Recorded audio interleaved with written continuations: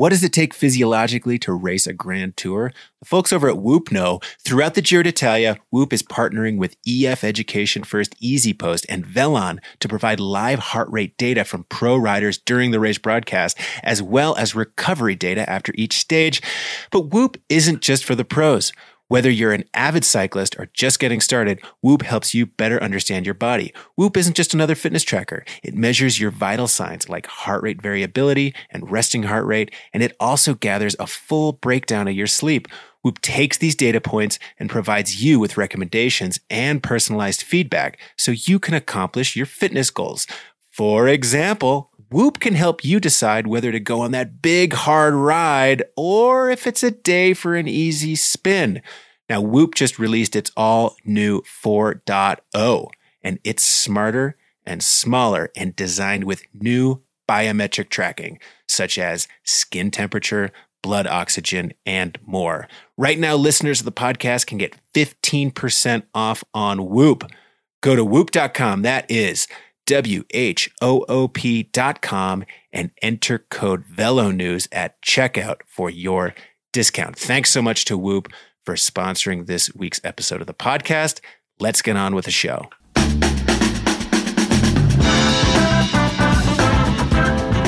Welcome back to the Velo News podcast. Fred Dreyer here, blast from the past, former editor-in-chief, now at Outside Magazine.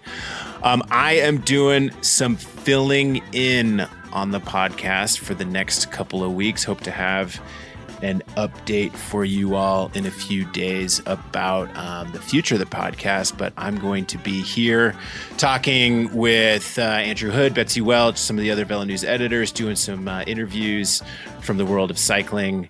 And yeah, we're going to continue to cover the sport.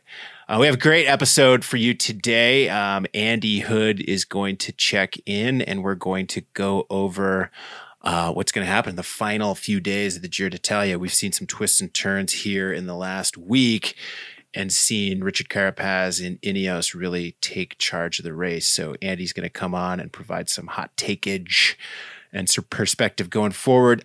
Then we're going to have a pretty frank discussion about the biggest story going on in cycling right now, which is the Moriah Wilson murder tragedy. If you've been reading velonews.com, you know about this story, but I wanted to give the listeners a bit of a warning that we are going to discuss this the second half of the show. Obviously, this is a terrible, awful, very sad story, and if you do not feel like hearing about it and hearing discussion and update on it, which I do not blame you. This is a very rough week in America right now.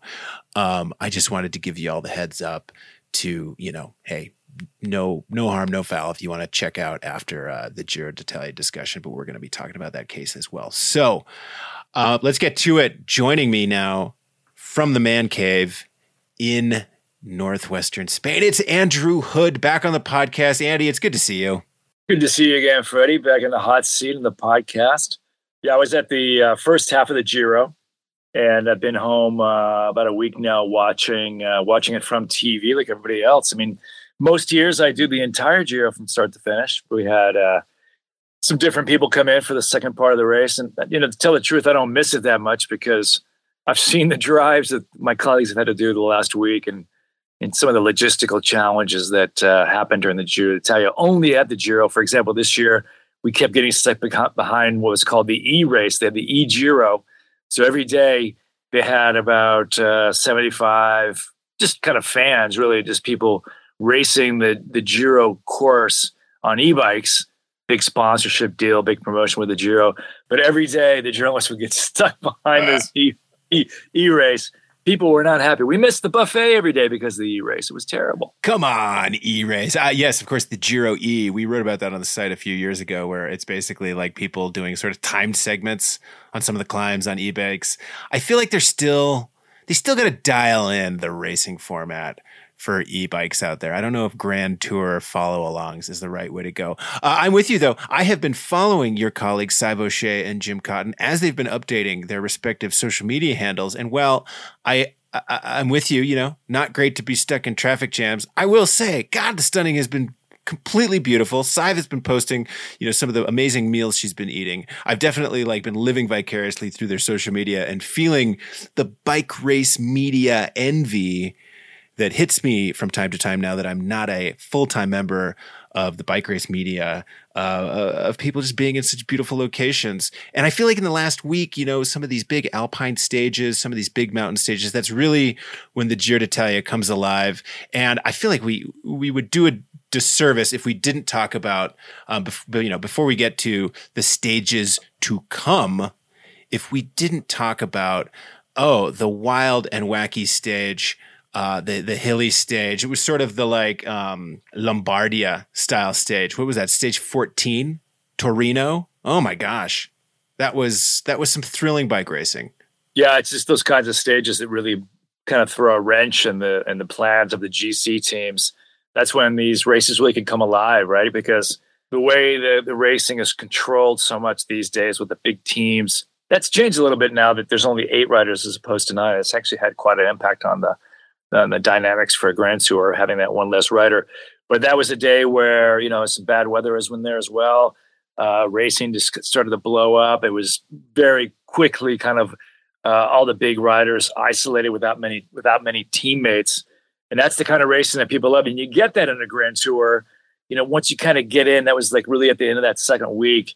And once you get a good week or two of racing in the legs, that's when you can really finally see riders started to crack. And like you said, that stage really set it up because it wasn't just a tempoed climb, 15 kilometers at a certain part of a certain grade, and they could kind of measure their efforts. That was up and down, twisting, turning. It was like Liège, Lombardia, but after racing for 2 weeks before going to the race. So that's what I think really sets up a Grand Tour, to have at least one or two of those kinds of stages across the 3 weeks. And that stage has framed the GC picture that we have. That was the day that Richard Carapaz took the pink jersey from Juanpa Lopez, Trek Segafredo, and Carapaz has held it since. And, Ineos has been looking very strong. They've been shepherding him. Carapaz has looked very strong. I think a lot of us came into this race seeing him as sort of the 1A, 1B favorite. And, I have to give credit to Carapaz for riding so smartly since then, but also for Ineos for sort of reviving the old Sky Ineos train, which, we've seen the last few years doesn't work at the Tour de France anymore, but it really still seems to work at the Giro d'Italia. If things go according to Ineos's plan over these next few days and they do win the Giro, that's going to be 4 or 5 Giros in the last 6 years. Basically, every Giro except for the one that Richard Carapaz won for Movistar of the last 4 years. So, Andy, a question I have for you is why does the Ineos game plan, like the freaking Froome train, from 2014, 2015, why does that still work at the Giro where it doesn't work at the Tour? Well, one name, Tadej Pogačar. Tadej Pogačar is not at this Giro. And Chris Froome we know what happened to Chris Froome, of course. Egan Bernal obviously had that horrendous crash in January. He's not back defending his title. But Pogačar just stands above the rest of the peloton. Even I think the Froome train at its peak would have had a hard time beating Pogačar head to head. Froome even said as much. Someone asked him, I think last year, it said, "Hey, do you think you could have beaten Pogačar at your peak?" And he was like, "Ooh, that'd be a big ask," because Pogačar is this kind of that next level rider that is really rewriting modern cycling. Ineos and Sky did it for 10 years. They had that singular rider, that Chris Froome, where you could put a whole team around him and really dominate a race like the Tour. Ineos had that great track record at the Tour. They won 8 yellow jerseys with 4 different riders across 9 years. Wiggins, Froome, Geraint Thomas, and Egan Bernal. Maybe it's 7, not 8. But, pretty impressive track record there. And they'd be able to translate that, you're right, into the Giro. Why? Because I think, going back to 2018, Froome won with that great comeback in the last week of the Giro that year. Then you had Teo win 2 years ago and then Bernal last year. Why are they winning at the Giro and not at the Tour anymore? And I think you have to just look at Tadej Pogacar. He is like a one-man wrecking machine. Yeah, and the lineups haven't been as strong at the Giro d'Italia, and people, teams are saving their big guns and their best riders for the Tour de France. But I wonder also if the terrain plays into it, where it's, the Tour has experimented with different types of terrain and punchier terrain, whereas the Giro, it continues to have this long, drawn-out course, some of these big 200-kilometer days, these big crushing climb after climb after climb. And, when I've been watching Carapaz and Ineos ride these last few days, it just has been very reminiscent of a style of racing from 7-8 years ago. And I think that if they are to win this Giro and have Froome, Teo, Bernal, and Carapaz, 4 different Giro winners of the last 5 years, that's a real feather in Ineos's cap. And Ineos is searching for feathers these days because they're not getting a ton of them at the Tour de France. But I also feel like it's a pretty big feather in the cap of Richard Carapaz, because when he did win the win the Giro d'Italia, I wouldn't say it was an asterisk Giro, because he won that thing outright, but there was some trickery involved. There was some racing intelligence involved. It wasn't like he just squashed everyone beneath his boot.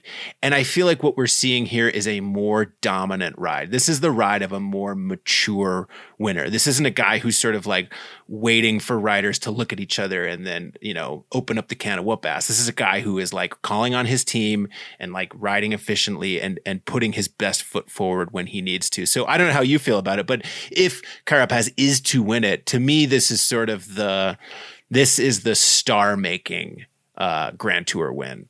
Yeah, it's an interesting observation, because in fact, Carapaz the other day was just saying that he feels like he's much stronger in this Giro than when he won in 2019.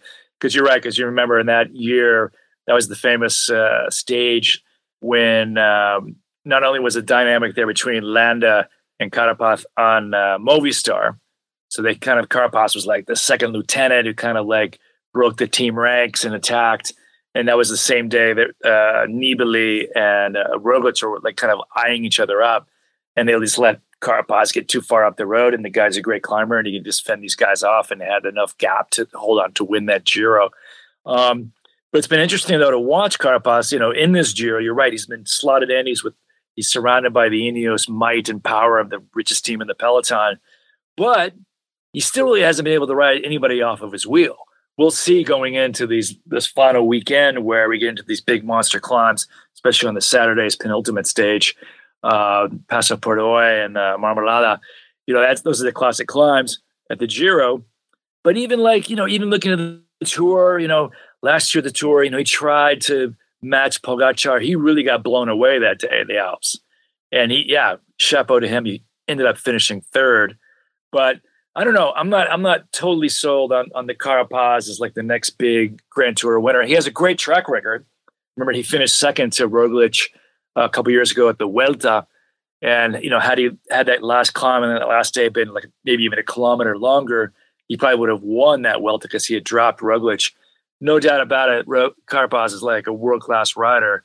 But in my eyes, he's still a touch below even coming close to touching Pogacar.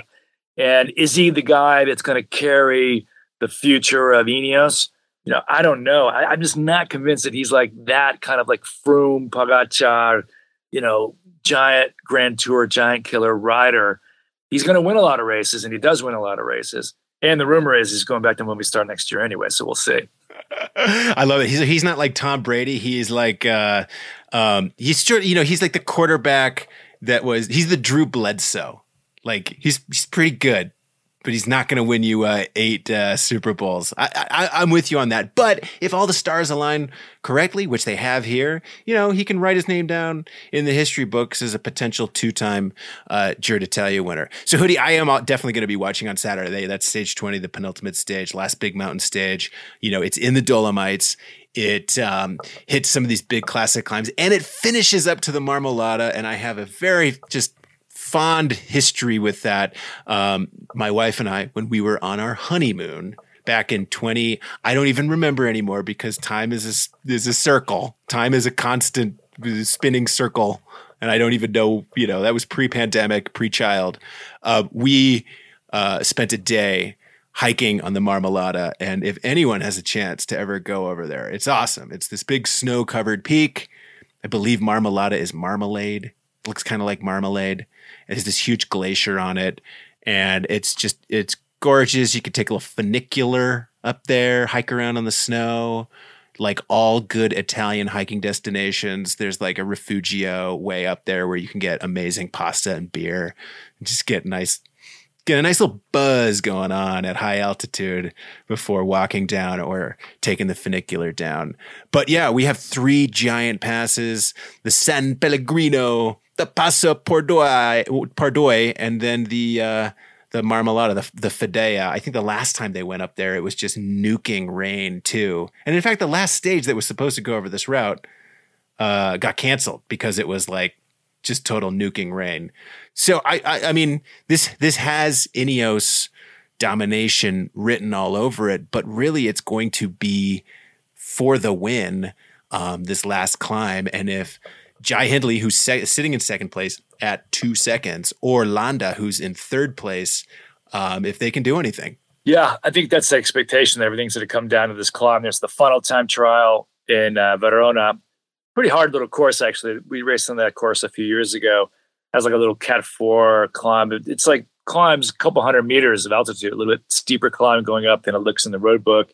It's like 6Ks going down. So I was talking to some sport directors the other day, and everyone was kind of saying this was even like referring to Almeida, who was like the better time trialist of the GC guys. And he got zapped by COVID, so he's out of the frame. So the speculation was that Almeida could like recapture some lost time there in the final time trial. But in terms of Carapaz versus Landa versus Hindley, I mean, no one's going to really take so much time back on that final time trial that really change the GC, unless it's still a 3-second difference coming into the final stage, which I highly doubt. But it's going to be who has the legs. And, the real question is, I think that Carapaz will have the advantage because of the altitude. He's a altitude native, lives in the Andes in Ecuador. I think his hometown is perched at 2,000 meters or higher. And Hindley, mate, he's an Australian boy. He's down there living on the beach. So I think that's going to bite him a little bit on that stage. Just, Carapaz is a rider who thrives at altitude. I've been very impressed with Hindley throughout this Giro. He deserves to get into pink just for how well he's raced. Bora has been a great story this year as well. I mean, of course, Peter Sagan left the team. Everyone kind of thought, well, Bora's going to lose their mojo. A bunch of kind of stage hunters, not really going to do much. And they've really come out swinging this year, really. Some impressive results, and they've gone really well during this Giro. And I think that, he's going to get a podium spot. He could still win the race. We'll see what happens. I think on that last day, it's like whoever has the reserves and the legs can really make a big difference on a climb like that. I feel like between those two dudes, though, my money is on Carapaz as the better time trialist. So I would assume that Hindley's going to try to do something on the mountains. Because, how much time do you think Hindley would need on Carapaz to beat him in a time trial? Just ballpark. What would he need? Yeah, the number that's going around is, maybe a minute. People are talking a minute with Almeida. Maybe Carapaz versus Hindley, maybe, 30 seconds, 45 seconds. Hindley needs a minute to be sure. Maybe 30 seconds. It's an 17, 18 kilometer time trial. On a good day, a rider like that could get 2 seconds a kilometer. Not a specialist, not really a course where you're going to lose or gain too much time. So maybe you could still, winning margin could be 30 to 45 seconds. But I'm also curious to see how Landa could do. Mikel Landa, he was 2015, really emerged as a Grand Tour candidate. He was third that year, won a stage. And he was really hyped up to be like the next big Spanish star. And, through bad luck, crashes, a lot of team dynamics. He was at Sky a couple of years, got slotted into that Froome train. He was fourth one year at the Tour. He's been fourth twice at the Tour now. One year he was fourth, lost the podium by 1 second. And I remember at the time he was saying, it doesn't really matter. I'm here to ride the Froome. Doesn't matter if I'm third or I'm fourth. I'm just glad I did the job for the team. But he later said, man, now I realize, because when you're young, everything's coming easy. You don't realize how hard it is to achieve these things. So he said now, because I really regret that 1 second. And the guy who got that podium was Bardet, who was also looking great in this Giro, and he got sick and had to pull out. Yeah, and it's a big gap from Landa back to Nibali, so it does really look like, Carapaz, Hindley, and Landa. It would be cool to see Landa on a podium. I mean, I think a lot of us remember that magical Giro d'Italia when he was riding for, it was the Italian. Aru. Wasn't Aru. Fabio Aru. Was it Aru? It was absolutely Aru. Holy cow. We can't believe we just forgot Fabio Aru's. A note He's already gone. He's already gone. A note on Hindley. I'm with you on Hindley. I think this is a really cool story for him too, because, so many of the sports takes you hear these days talking about the 2020 season in general, the COVID season was sort of like that so-and-so won, but maybe an asterisk because like training schedules got thrown out of whack and we're doing the Giro in November and, the Lakers won, but it was in the bubble. And does it even really matter? And so I think a lot of people have been looking at some of those results from 2020 in cycling and sort of like poking them and prodding them and being like, do they hold up? Like is so-and-so really like, do they deserve to be on the short list of best cyclists or best wins out there? And I think that within that realm, that 2020 Giro is the one that people kind of poke and prod at. Not to take anything away from those guys. They did that race. They won, Teo won it. It was a great race, but Teo has been a worker bee since then. And Jai didn't have a very good 2021. He dropped out of the Giro. He was sick a lot. He didn't really score any results. So I was pretty psyched to see him win a stage this year and really get back at that top level of climbing, because that's confidence building, but that's also confirmation. It's like, 2020 wasn't a fluke. This guy really has it, Yeah. It's also been interesting to see, this Giro has a lot of attrition and a lot of riders that, because this year's Giro, this year's Giro to me didn't really have that big marquee name. Like every year, the Giro seems to be able to draw in a big rider, like the Contador back in the day. He'd ride the Giro every couple of years. Froome finally came in 2018. Sagan finally came. They'd always have kind of like that marquee name. Bernal was there last year. And this year's starting field, to me, really didn't have kind of that blockbuster name, but it had actually a very, very competitive field. And I thought it was going to be actually a great race, and it has been a good race. But, we only have really 2 or 3 candidates left at the end of the day. And, hey, to have a Grand Tour divided by 3 seconds and even within a minute of the third place, the pink jersey going into the final weekend, that says a lot about how tight this race has actually been. But looking back at how many big names have kind of burned out, Dumoulin, Bardet, Wilco Kelderman. There's been a few more. So the weeding out of this Giro, I think, has been, every Grand Tour has that. But it was kind of sad to see some of these names kind of just flame out earlier than they did. But hey, man, who's there? Nibali's in fourth, It's his last Grand Tour. It's his last Giro. He announced that in his hometown of Messina on the first kind of week there, the Giro. I was there when it happened. And, the Italians have been wringing their hands. What are we going to do after Nibali? They don't really have anybody coming down the pipe. So all the Italians are going to be hoping for the big Nibali miracle this weekend. And, who knows, man, it might happen. All he needs is to get rid of one of those 2 guys and finish on the podium. And man, who knows? With Nibali, man, you never know, man. He hasn't shown really anything that he would have the legs to like drop these guys. But you never know what could happen. Remember what happened with the snowbank there and Mr. Kwijswijk a few years ago. Just one little moment lapse of losing concentration, and the race can get turned upside down. God, that Giro snowbank, that used to be part of my like everyday lexicon, like my everyday references. And now it feels like it was 100 years ago. Literally, it feels like it's, you're watching pictures of like Kopi pedaling on some dirt road. That's how much time has passed between now and then. Again, time's a flat circle. Last thing on the Giro talk before we pivot here, Hoodie. It sounds like the sprint battle, we were recording this the day stage 18. There was supposed to be a sprint battle, but the breakaway stayed away. And you brought up an interesting point, which is just like, all these sprint teams are on their knees. People are tired. There's not enough sprinters in the race to really challenge for the sprints. And this potentially is like a beacon of what might be coming in Grand Tour racing with how hard they are and like how few teams are really targeting the sprints anymore, that we could be, I wouldn't say seeing the death of the Grand Tour sprinter, but like potentially a sea change in like how people are going to be approaching sprints.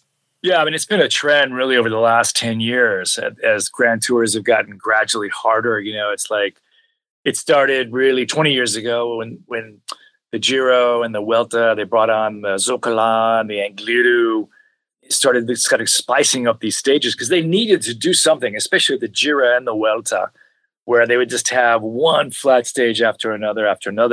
And it really was, incredibly boring. I think it was in 2004, Alessandro Patacchi won 9 sprint stages during one Giro. And he was second in another one. It was actually Freddie Rodriguez who had beat him in a sprint. So half of the stages finished in bunch sprints. And these were like back in the day when, like even like a stage like today, the Giro, they bring it through the wine country, some tricky roads, a couple of climbs, a tricky finishing urban circuit. Back in those days, they would just put the Giro and the Vuelta on a highway, and it would just go straight for 150 Ks down, especially at the Vuelta, they used to do that. They would just take it out of one big city, put the race onto a 4-lane highway, and have them go straight with 45 degrees for 200 Ks, and then they have a bunch sprint.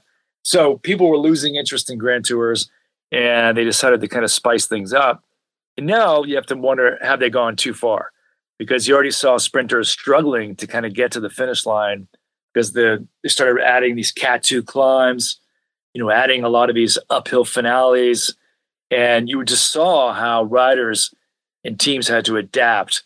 And really, you just don't see today really a team bringing like an old school sprint train to a race anymore. You saw it actually at this Giro a little bit because even though today wasn't a sprint, there were actually 7 kind of sprint opportunities, which is a lot in a modern Grand Tour these days. And like Israel Premier Tech actually brought a sprint train for Nizzolo. He didn't win a stage, but they had the whole team working for him. And even really with Quick-Step, with Cavendish, he lost his lead-out man, Morkov. After he won his first stage, Morkov got sick and pulled out. I think that cost Cavendish probably 1 or 2 wins during this Giro. But because there are only 8 riders on the teams anymore, I don't know that if you have a Grand Tour a GC contender, you're not going to bring a sprinter anymore. Like you will not see sprinters at Jumbo-Visma, at UAE, or Ineos at the Tour de France this summer. And in fact, those teams have jettisoned their sprinters largely. Like Groenewegen left Jumbo because he wanted to race the Tour, but he knew he never would when you have Roglic racing for the win. Plus, you got Wout van Aert who can like smother the peloton 18 days out of the race and then still win the occasional bunch sprint anyway. Yeah. Well, a lot to follow in this Giro. The sprinters, will they survive? Who is going to attack up to the Marmolada? Will Fred see highlights from his honeymoon on television? Yes, I will. And ultimately, who is going to take the Maglia Rosa in Milano? It's been a thrilling race, and we're so psyched to have had you, Andy, and the rest of the VeloNews team to help us go into it. So that's the end of Giro Talk. We're going to now pivot to talking about a more somber topic. And again, if you don't want to hear it, have a great week, everyone. Please be safe. Hug a loved one. Have a great weekend, and we'll catch up with you last week. So, Hoodie, this story broke about 10 days ago.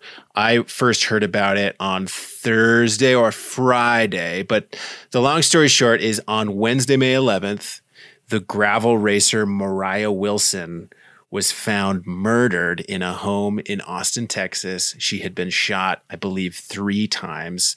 And in the days following the murder. There was an investigation launched by the Austin Police Department, and they eventually issued an arrest warrant for a woman named Caitlin Armstrong, who is the longtime girlfriend of Colin Strickland. Colin has been on this podcast many times. We've written about Colin over and over again. We put him on the cover of the magazine. And in the police affidavit, it said that, Colin and Moriah Wilson Colin had told the police that they had been in a short-term relationship in late 2021 when he was on a break from Caitlin Armstrong. He and Caitlin reconciled. She found out about it, was very upset, and, allegedly committed this murder. And that's where we stand today. The cops do not have Caitlin Armstrong in custody. The latest report is that they believe she may have boarded a flight to New York. So there is a fugitive situation. The gravel scene, the American cycling scene in general, is reeling from this story. And I've been thinking about this story constantly, every hour of every day since it happened. And the conclusion that I've come to is that this is the worst story in the history of American pro bike racing. When you cover this sport long enough, you are going to come across stories of loss of life. If you follow the sport long enough, cyclists are hit by drivers and killed. Cyclists crash in races and die. Cyclists get sick. Cyclists die in auto accidents. All of these stories are tragic and awful. They're all equally tragic and awful. The difference between those stories is that we kind of have precedent in our mind. We have like a bucket that we can file them in mentally. They're tragic, they're awful. They're all tragic, they're all awful. But we can sort of say, well, I know that sometimes cyclists get run over by drivers. It doesn't make it right. It's still a tragedy and an injustice, but there's sort of a precedent there. You know who to get angry at. You're angry at the driver. You're angry at the rules of the road. We know that cyclists crash in races and die. It's happened before. We know sort of how to direct our grief.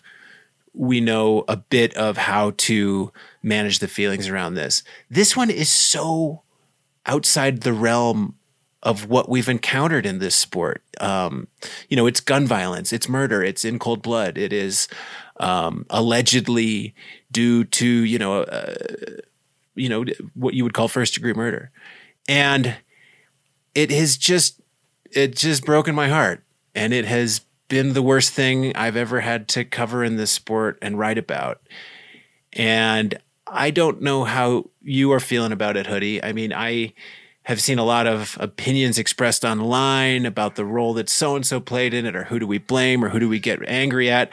I don't think I'm that far. I haven't made it that far with this one. All I can say is that for me, this makes doping controversies or teams full, this makes everything so insignificant. This is just, this one just completely breaks my heart.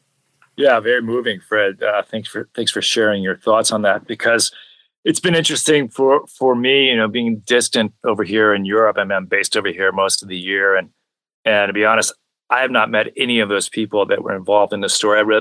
I have not been really in close contact with anyone in the gravel scene. I know how tight knit the community is. I know how tight people are there, and it probably, reminds me of how mountain biking used to be back in the day. You'd go to the races, you'd see all your buddies and your friends, and you'd be like a kind of a moving caravan from race to race.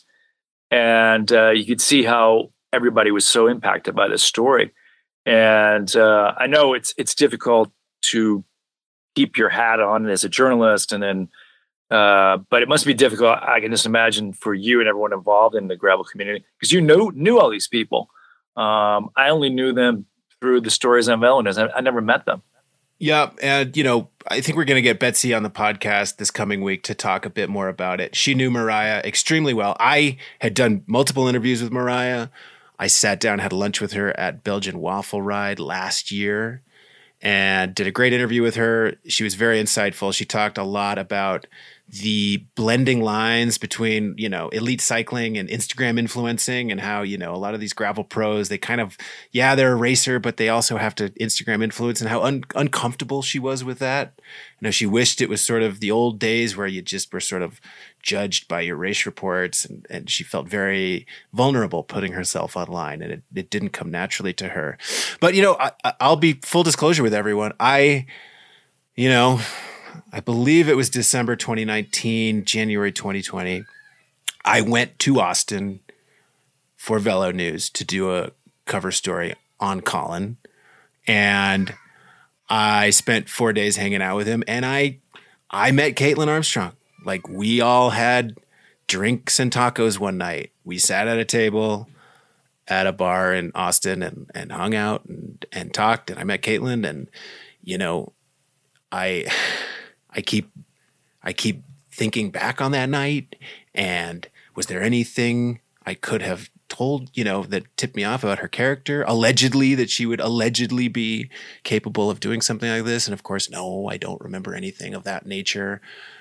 But I guess that speaks to the point that you brought up, Hoodie, which is that this is a small community of people. This is not a cast of tens of thousands of people where nobody knows each other. This is a small, tight-knit community where everyone knows each other and sees each other at the races and hangs out and creates personal relationships and friendships and rivalries and enemies that then become friends, that then become racing rivals. And you throw it all in a blender, and it ends up with a lot of people with a lot of passion who know each other very well. And when something like this happens, it's just a meteor that crashes into it. It's a bomb that goes off. Everyone is sad, and everyone is impacted personally by it. And, we have Unbound Gravel coming up here in 10 days, and I'll be going out there and talking to people. And I'm really interested to see how the emotions and the attitude of the scene are. I don't know what to expect. I don't know what people are going to be feeling at that race, or what emotional impact that race is going to have on them, because that race already delivers an emotional gut punch to some people because it's so flippin' hard. Yeah, you wonder how much an event like this can almost change a vibe of the scene. Who knows? I mean, I know how popular she was, and just from people talking about her, and how powerful and violent and wrong this whole situation is. You have to wonder almost, does that somehow change, does it change the innocence of the gravel scene? I don't know. It'll be interesting to see how people react to him. And of course, everyone already is, that last weekend when the race happened after the case, the community really came together and showed solidarity for her and her family, but decided to keep going. And I think it's going to be very intense at that race at Unbound, because that's such a marquee event. Yeah, same. And, the investigation is going to continue, and new information, new perspective may come to light. I think a lot of us are still waiting to hear from Colin. He put out a statement sort of clarifying his relationship with both Moriah and with the alleged killer, Caitlin. And but I think a lot of people are still waiting for him to say more about that, and I don't know. We're going to have to wait and see. We've sort of divulged the information that everyone knows at this point, and everyone is still sort of reacting to it. But this story is so far from over. I think it's very appropriate that my almost 3-year-old daughter is just going completely bonkers in the background, and if you hear crying and screaming on the audio, we are still in the record from home phase of the Velo News podcast, so apologies for that. But we're going to continue to cover it, and we're going to seek a lot of perspective and emotion, because that's what we do at Velo News. Honestly, I've been thinking, even though I'm not on the Velo News team full time anymore, I've been thinking a lot about this story through the lens of the community and the role that media plays in it, and the role, frankly, that Velo News plays in it. And, Betsy knows these people. She goes to the races. She talks to them. She forms personal relationships with them. I did that too. I have a very strong personal relationship with Colin. I had one. And when something like this happens, it's a story that just that impacts everyone. So we're going to be out at Unbound and we're going to talk to a lot of people. And you know what? We're going to hug people. We're going to cry. Like it's going to be a very emotional situation. And we'll just, we'll let you know in the podcast how the gravel scene is doing in the wake of this, which again, like I said at the top of this segment, this is the worst story I have ever come across in my almost 20 years covering cycling. I don't know if you feel the same. Yeah, I would completely agree because it's such a personal tragedy that just makes no sense. Well, I'm personally glad you'll be there, Fred. I know put your heart and soul into everything you do, and even more so with how close this is to you, just at the human level. I'll be looking forward to your reports and listening to more of your podcasts. It's good to have you back. Well, thanks to everyone for tuning in. Thanks to Andrew Hood for calling in. Hoodie, it's been too long. It's just a joy to talk bike racing with you. And yeah, please keep listening to the podcast. We'll have some more updates this coming week. And then we're going to head out to Unbound and talk to some people out there. So for Andrew Hood, this is Fred Dreyer. Thanks so much for listening to the Velo News Podcast. All right. Thank you.